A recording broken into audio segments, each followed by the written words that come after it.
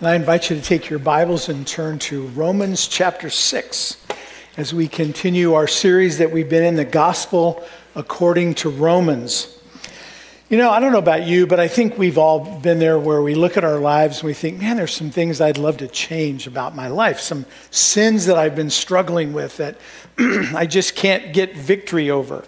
And they hound us and we try to escape from them, and it's like they're always there to catch us again.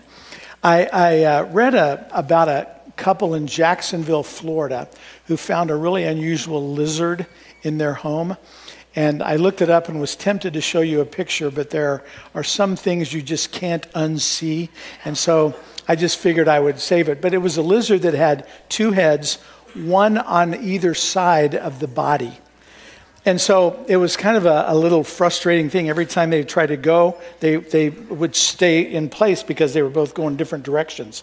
But I feel like that's how sometimes the way we are when we are struggling with sin that we want to have victory over. We're in Christ. Everyone knows that battle.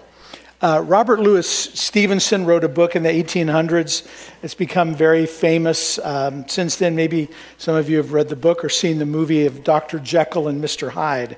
But it's the story of this medical doctor named Dr. Henry Jekyll, who develops a potion that turns him into another man, Edward Hyde. And Dr. Jekyll himself is very kind and even-tempered and compassionate, but Mr. Hyde is this cold-blooded killer. And the story revolves around the battle between these two characters that are controlled for who's going to have control in the same body. Somebody asked Robert Louis Stevenson where he got the inspiration for the story, and here's what he said. I looked inside myself. I find there's always a struggle with the beast that lives within me now. And that's the struggle of the two natures that we have, our sin nature and the one that's been redeemed and is dead to sin, but sin is alive, and we have this battle. And that goes for even the best of the children of God. Even the Apostle Paul struggled with this. He wrote in Romans 7, "O wretched man that I am, who will deliver me from this body of death? I don't do what I know I should do, and I do what I know I shouldn't do." So even Paul struggled with this. We find ourselves engaged in this battle, and don't just have one enemy, we have a number of enemies. We have ourselves, we have other people.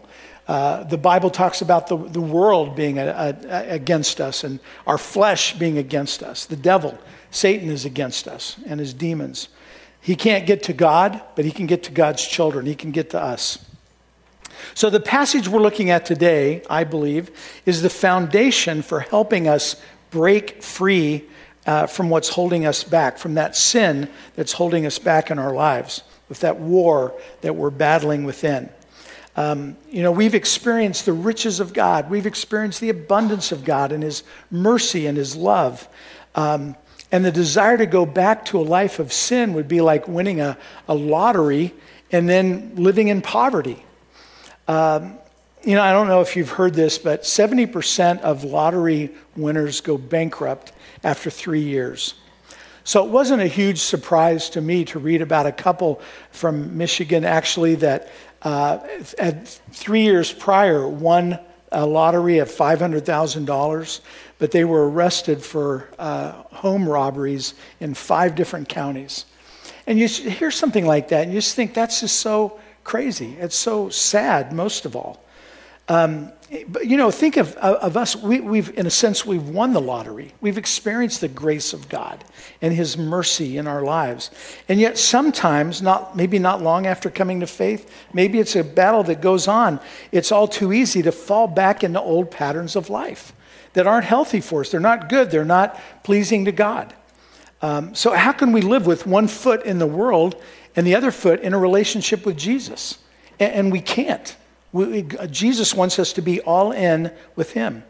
So for 5 chapters in Romans, the Apostle Paul has been saying that we have salvation by grace alone. And he anticipates the objections that are going to be raised about that. And so I want to read Romans 6, and we're reading from, I've said before, the NIV, we're reading from the New Living Translation. So it says this, "Well then, should we keep on sinning so that God can show us more and more of his wonderful grace? Of course not. Since we have died to sin, how can we continue to live in it? Or have you forgotten that when we were joined with Christ Jesus in baptism, we joined him in his death? For we died and were buried with Christ by baptism. And just as Christ was raised from the dead by the glorious power of the Father, now we also may live new lives. Since we have been united with him in his death, we will also be raised to life as he was.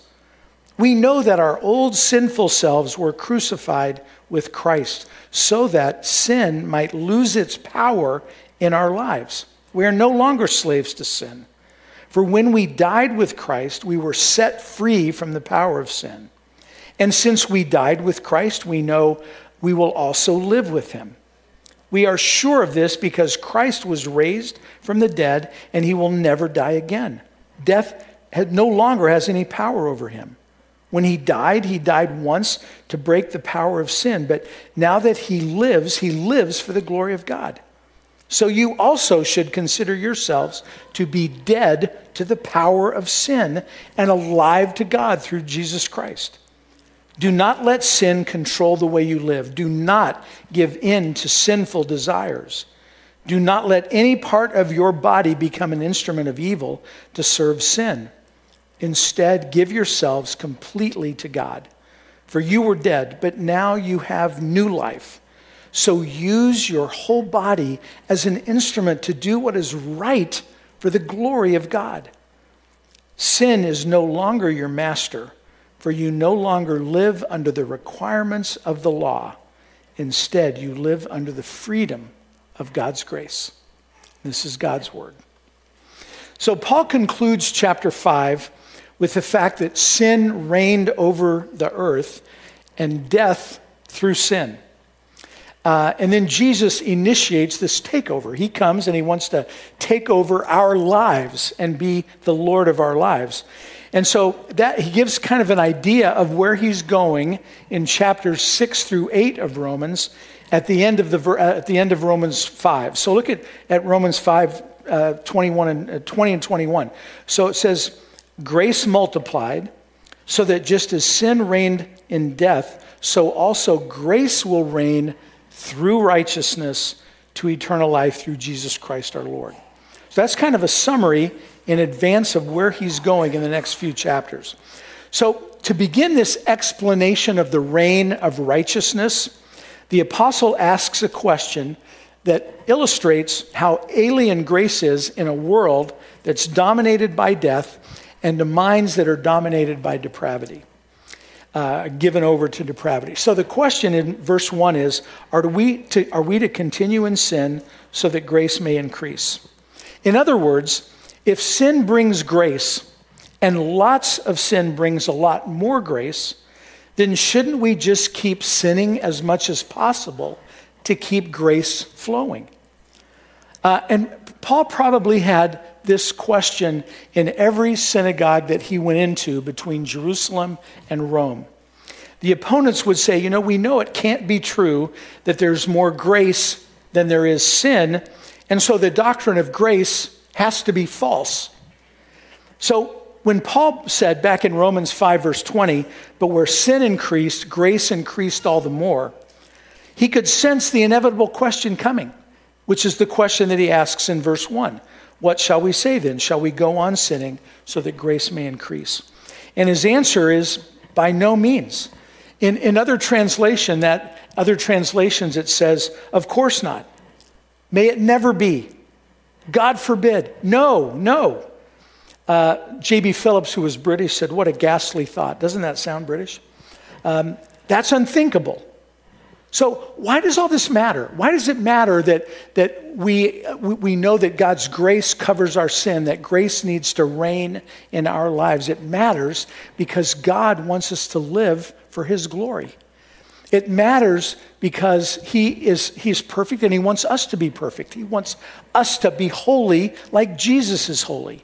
And so this is beginning, the chapter 6 begins where Paul is talking about sanctification. So we're justified in Christ, and once we're justified, we live in that justification. But what happens in our lives is that God is in the process of making us to become like his son Jesus, to be holy. And so Paul had no use for even the slightest hint that grace encourages sin. And so he goes on to explain, and this is number 1 on your outline, how we are to be identified with Christ. How we are identified with Christ. You know, the Apostle Peter has a great prayer in 2 Peter, where he says that the people he was writing to, he prayed that they would grow in the grace and the knowledge of our Lord and Savior Jesus Christ. I find myself praying that prayer for me, for myself, and also for you as I pray for us as a church and you as individuals. I pray that we would grow in the knowledge of who God is and in the grace of God. And I think that's a beautiful combination, and that's what Paul is saying here too. Paul knows that that right living, if we're going to live right living is based on right thinking.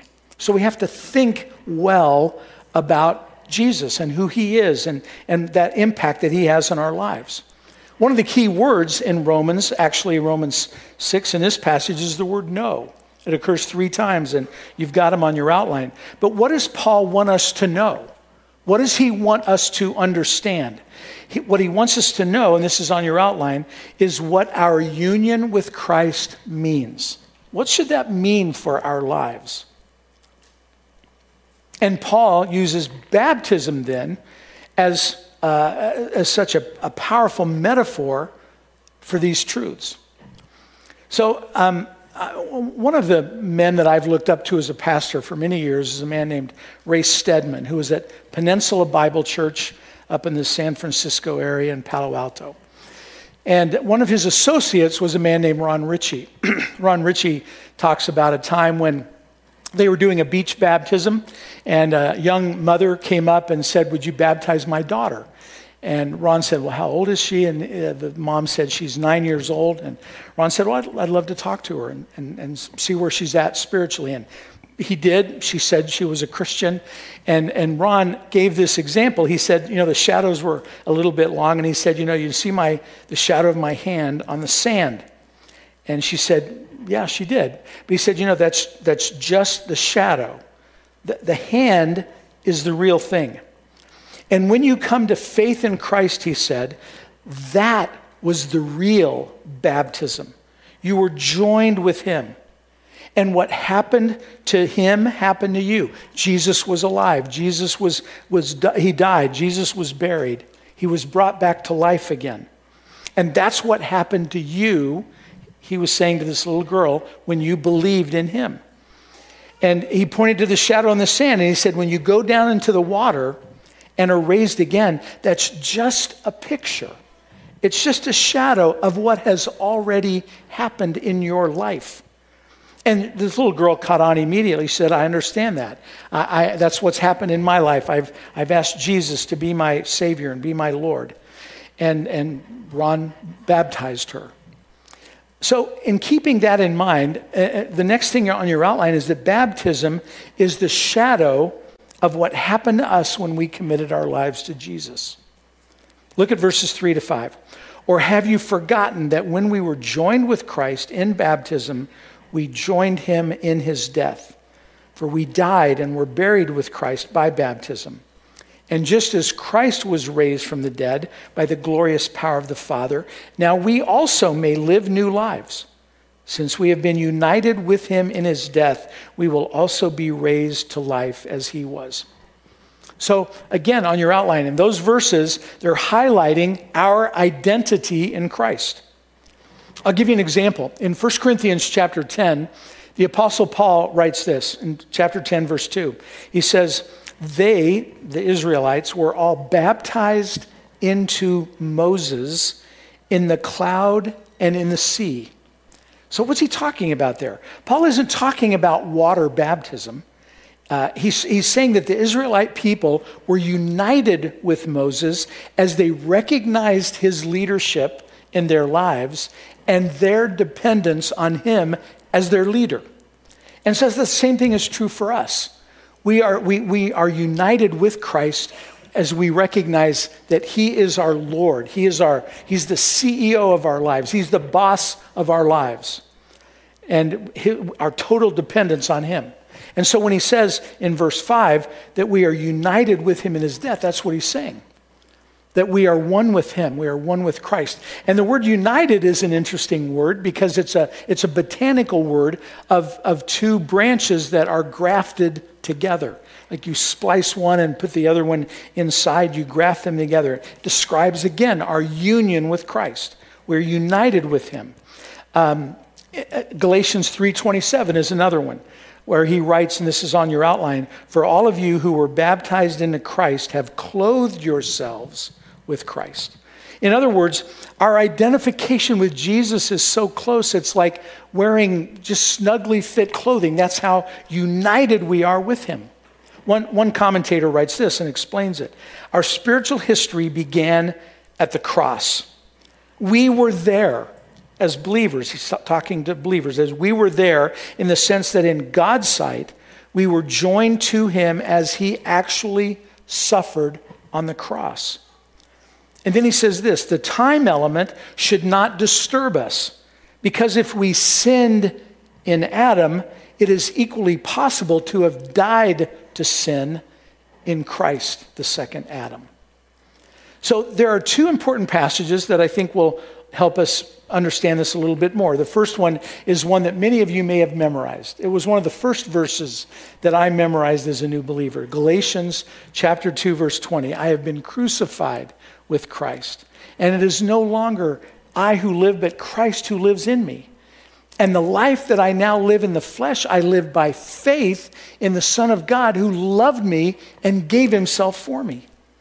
And so Paul is saying that just like we all sinned in Adam, we also died in Christ. And just as we died in Christ, we've been resurrected in Christ. Paul wrote in Colossians 3, he says this, that since then you have been raised with Christ, talking to the church. You've been raised with Christ. Set your heart on things above where Christ is seated at the right hand of God.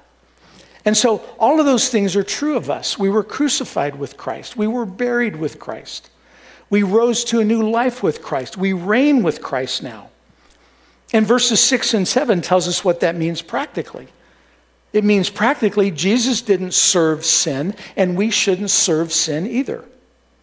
Look at verse 6. We know that our old sinful selves were crucified with Christ so that sin might lose its power in our lives.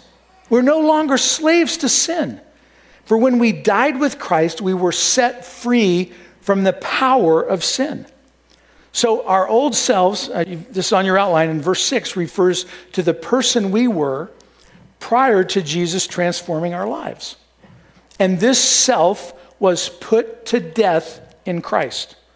So our old sinful selves, our sinful bodies have been made ineffective positionally. Now we need to live that out experientially. We need to live that out in our lives. We don't have to serve sin anymore.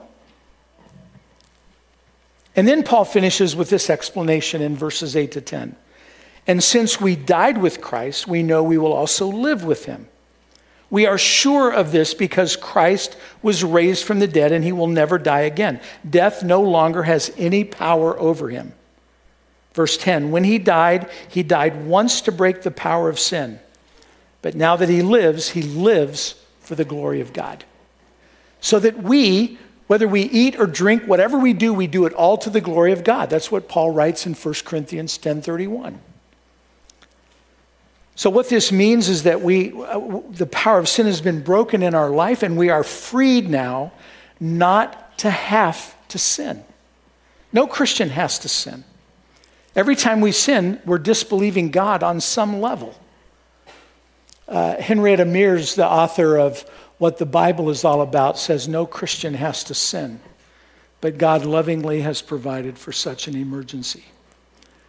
Because we do sin. We do struggle with it. Freedom, you think of what freedom, if you ask the person on the street what freedom is, they would say, I can do whatever I want. But the Christian definition of freedom is not that. The biblical definition of freedom is that freedom is the power of the Holy Spirit living in us to do what we ought to do, to be obedient to God, to please Him in our lives. We died in Him, we're raised in Him, and now we are seated with Him in the heavenly places. And this again is what the apostle writes. And what he means here is that imagine a person who has become wealthy through hard work, through a lot of discipline. He's become financially wealthy.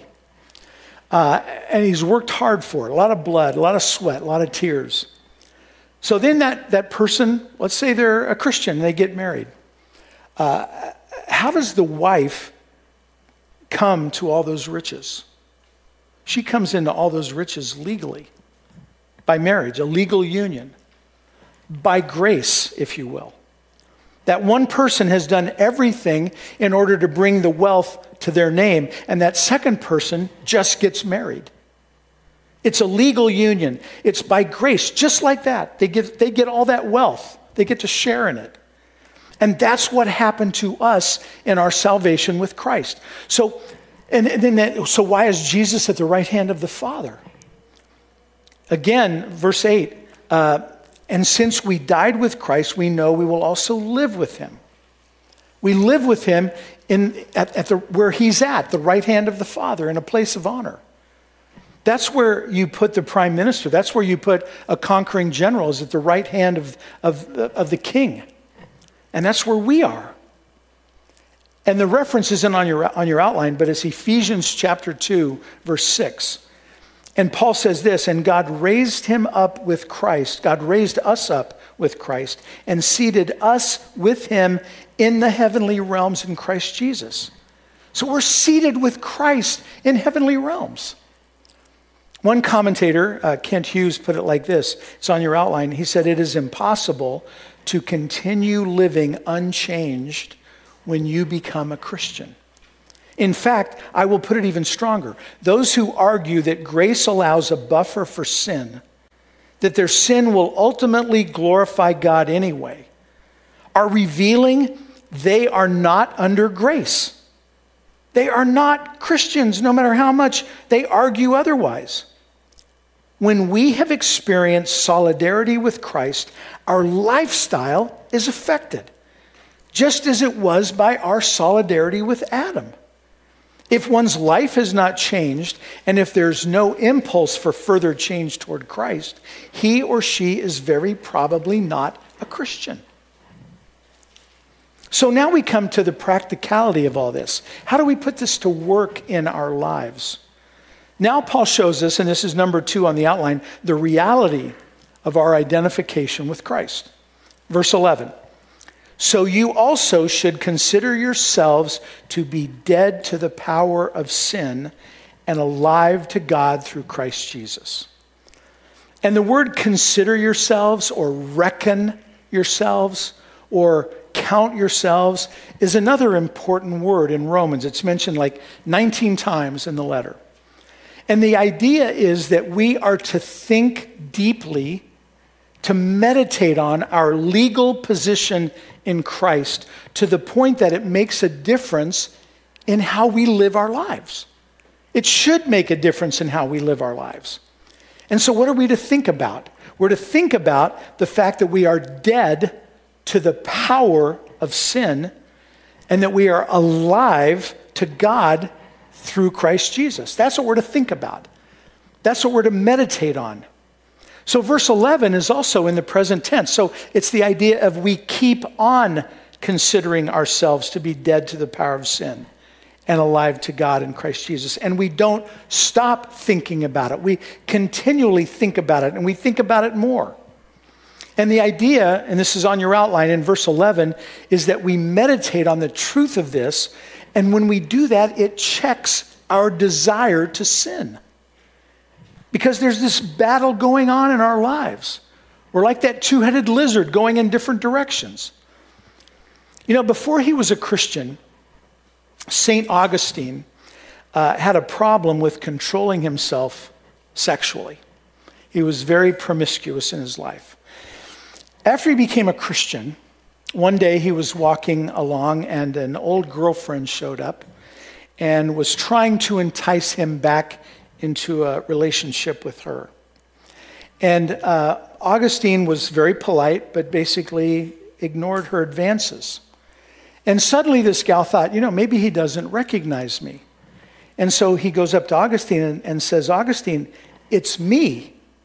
And Augustine, who had recognized her, responded and famously said, yes, I know who you are, but it is no longer me.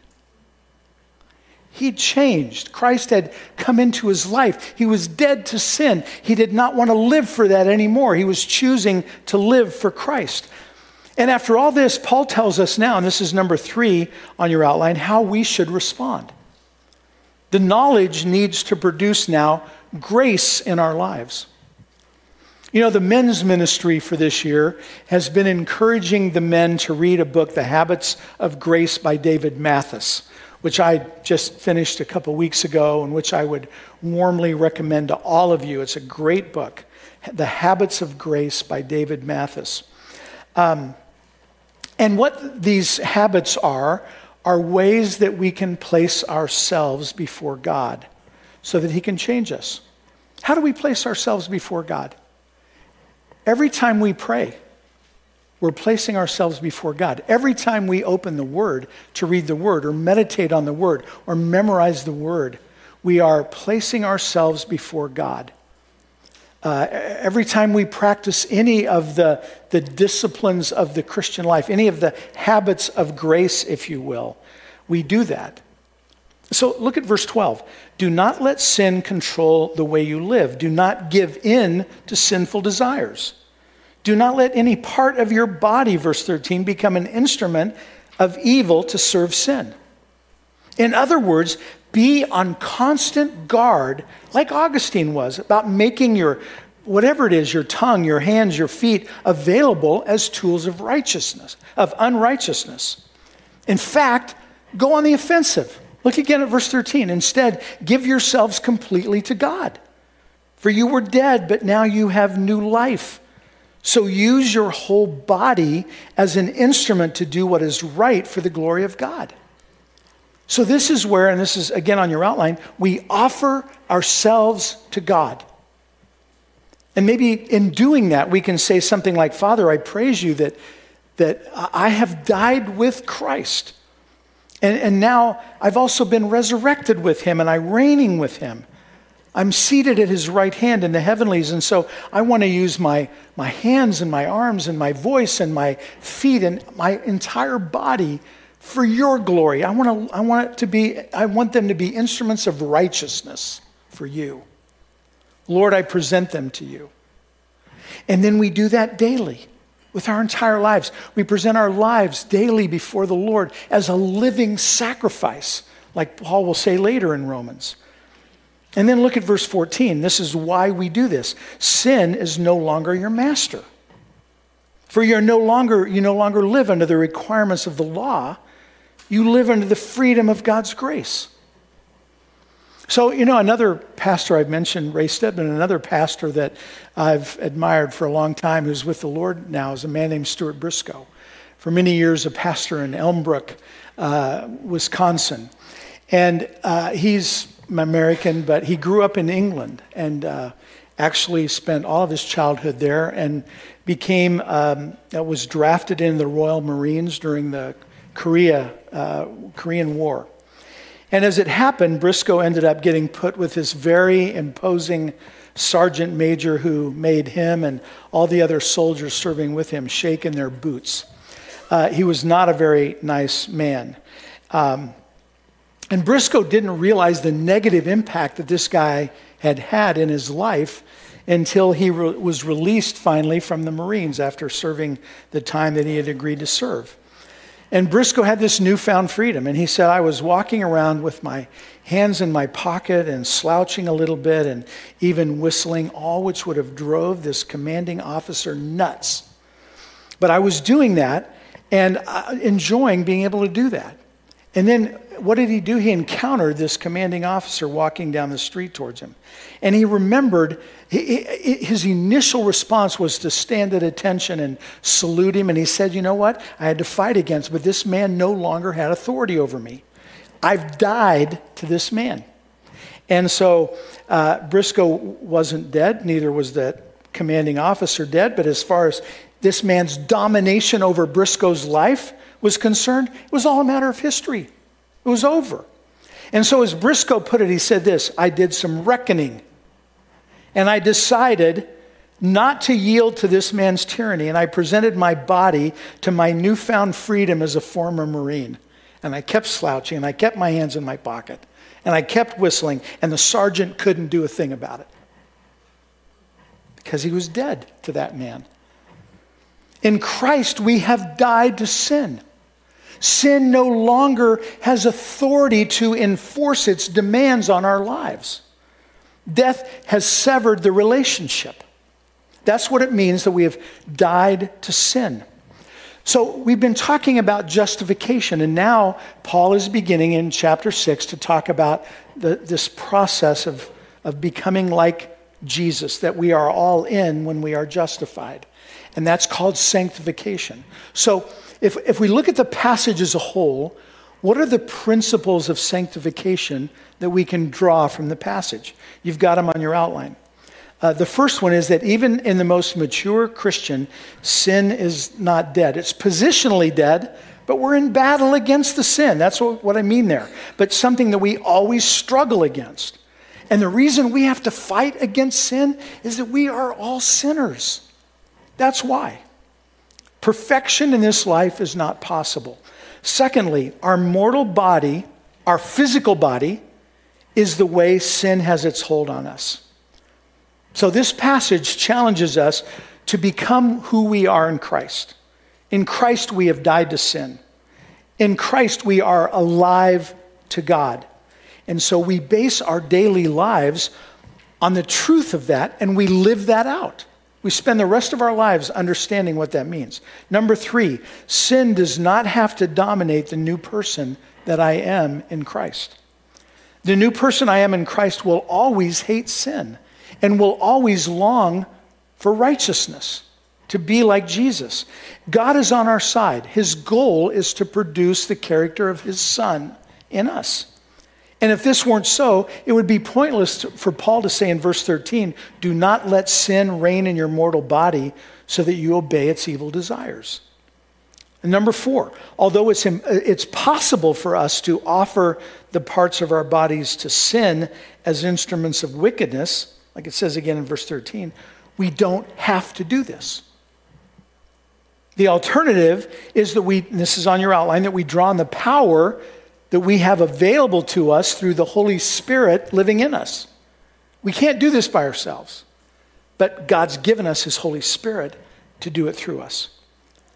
And this leads to the last truth that we see in these verses about sanctification, and that is that as Christians, we can now offer our bodies to God as instruments of righteousness. That's the thrust of these verses. So let me just end by giving you one practical example, and that is our tongue. Jesus' brother, James, thought a lot about the power of the tongue, and he wrote this in James 3. It's on your outline. The tongue is a small part of the body, but it makes great boasts. Consider what a great forest is set on fire by a small spark. The tongue also is a fire, a world of evil among the parts of the body. It corrupts the whole person. It sets the whole course of his life on fire, and it is itself set on fire by hell. Those are pretty strong words.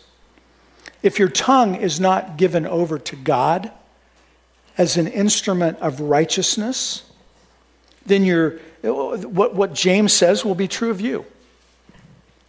You don't need to have be speaking publicly to say a casual lie or a small amount of slander or a little swearing. Any of that will do it. So how can you use your tongue as an instrument of righteousness? Memorize God's word and speak God's word. Sing praises to God Say words of encouragement to help those around you go on in their relationship with the Lord. Maybe learn about their relationship with the Lord. Sharing Jesus with your friends and family. Inviting them to come and hear the message about Jesus. So that what Paul says to the Ephesians is this: let everything you say be good and helpful to the spiritual progress of others. So that your words will be an encouragement and a blessing to those who hear them. That's what we want to do with our tongues. We give our tongues over as instruments of righteousness to bring glory to God. So what are you using your tongue for? And then I challenge you this week to go through each part of your body and say, well, what am I using my feet for? What am I using my eyes to see? Am I using my hands to do? And my feet, where are my feet taking me? If you can be a blessing to others, do that. That's what God wants us to do with our bodies. That's the power of the Holy Spirit lived out in our lives as we are in this process of being sanctified. Let's pray. Dear Heavenly Father, thank you that you want all of us. You want to win this war with sin with us. It's possible. Father, please help us as we struggle to not have sin reign in our lives any longer, because we know it has been dethroned by our life in Christ. And so we want to know that it's been reckoned with. And please help us now by your Holy Spirit to live not only a life of resistance, but to go on the offensive and to give all of our bodies, present them to you as instruments of righteousness. Help us, Lord, to take those steps that we know the pull of the flesh, we know the pull of the world, but to be strategic because we have you on our side. Give us the power, help us to make use of the power of the resurrection that you've given us in Jesus. And if there's someone here, Lord, who does not know you personally, may they just respond right now to you in faith and say, Lord, I need you. I want you to be on the throne of my life. We love you, Father. In Jesus' name we pray. Amen. Now to him who is able to strengthen you in the faith, to the only wise God, be glory forevermore. Through Jesus Christ, the Anointed One. Amen. So be it. God bless. Have a great day.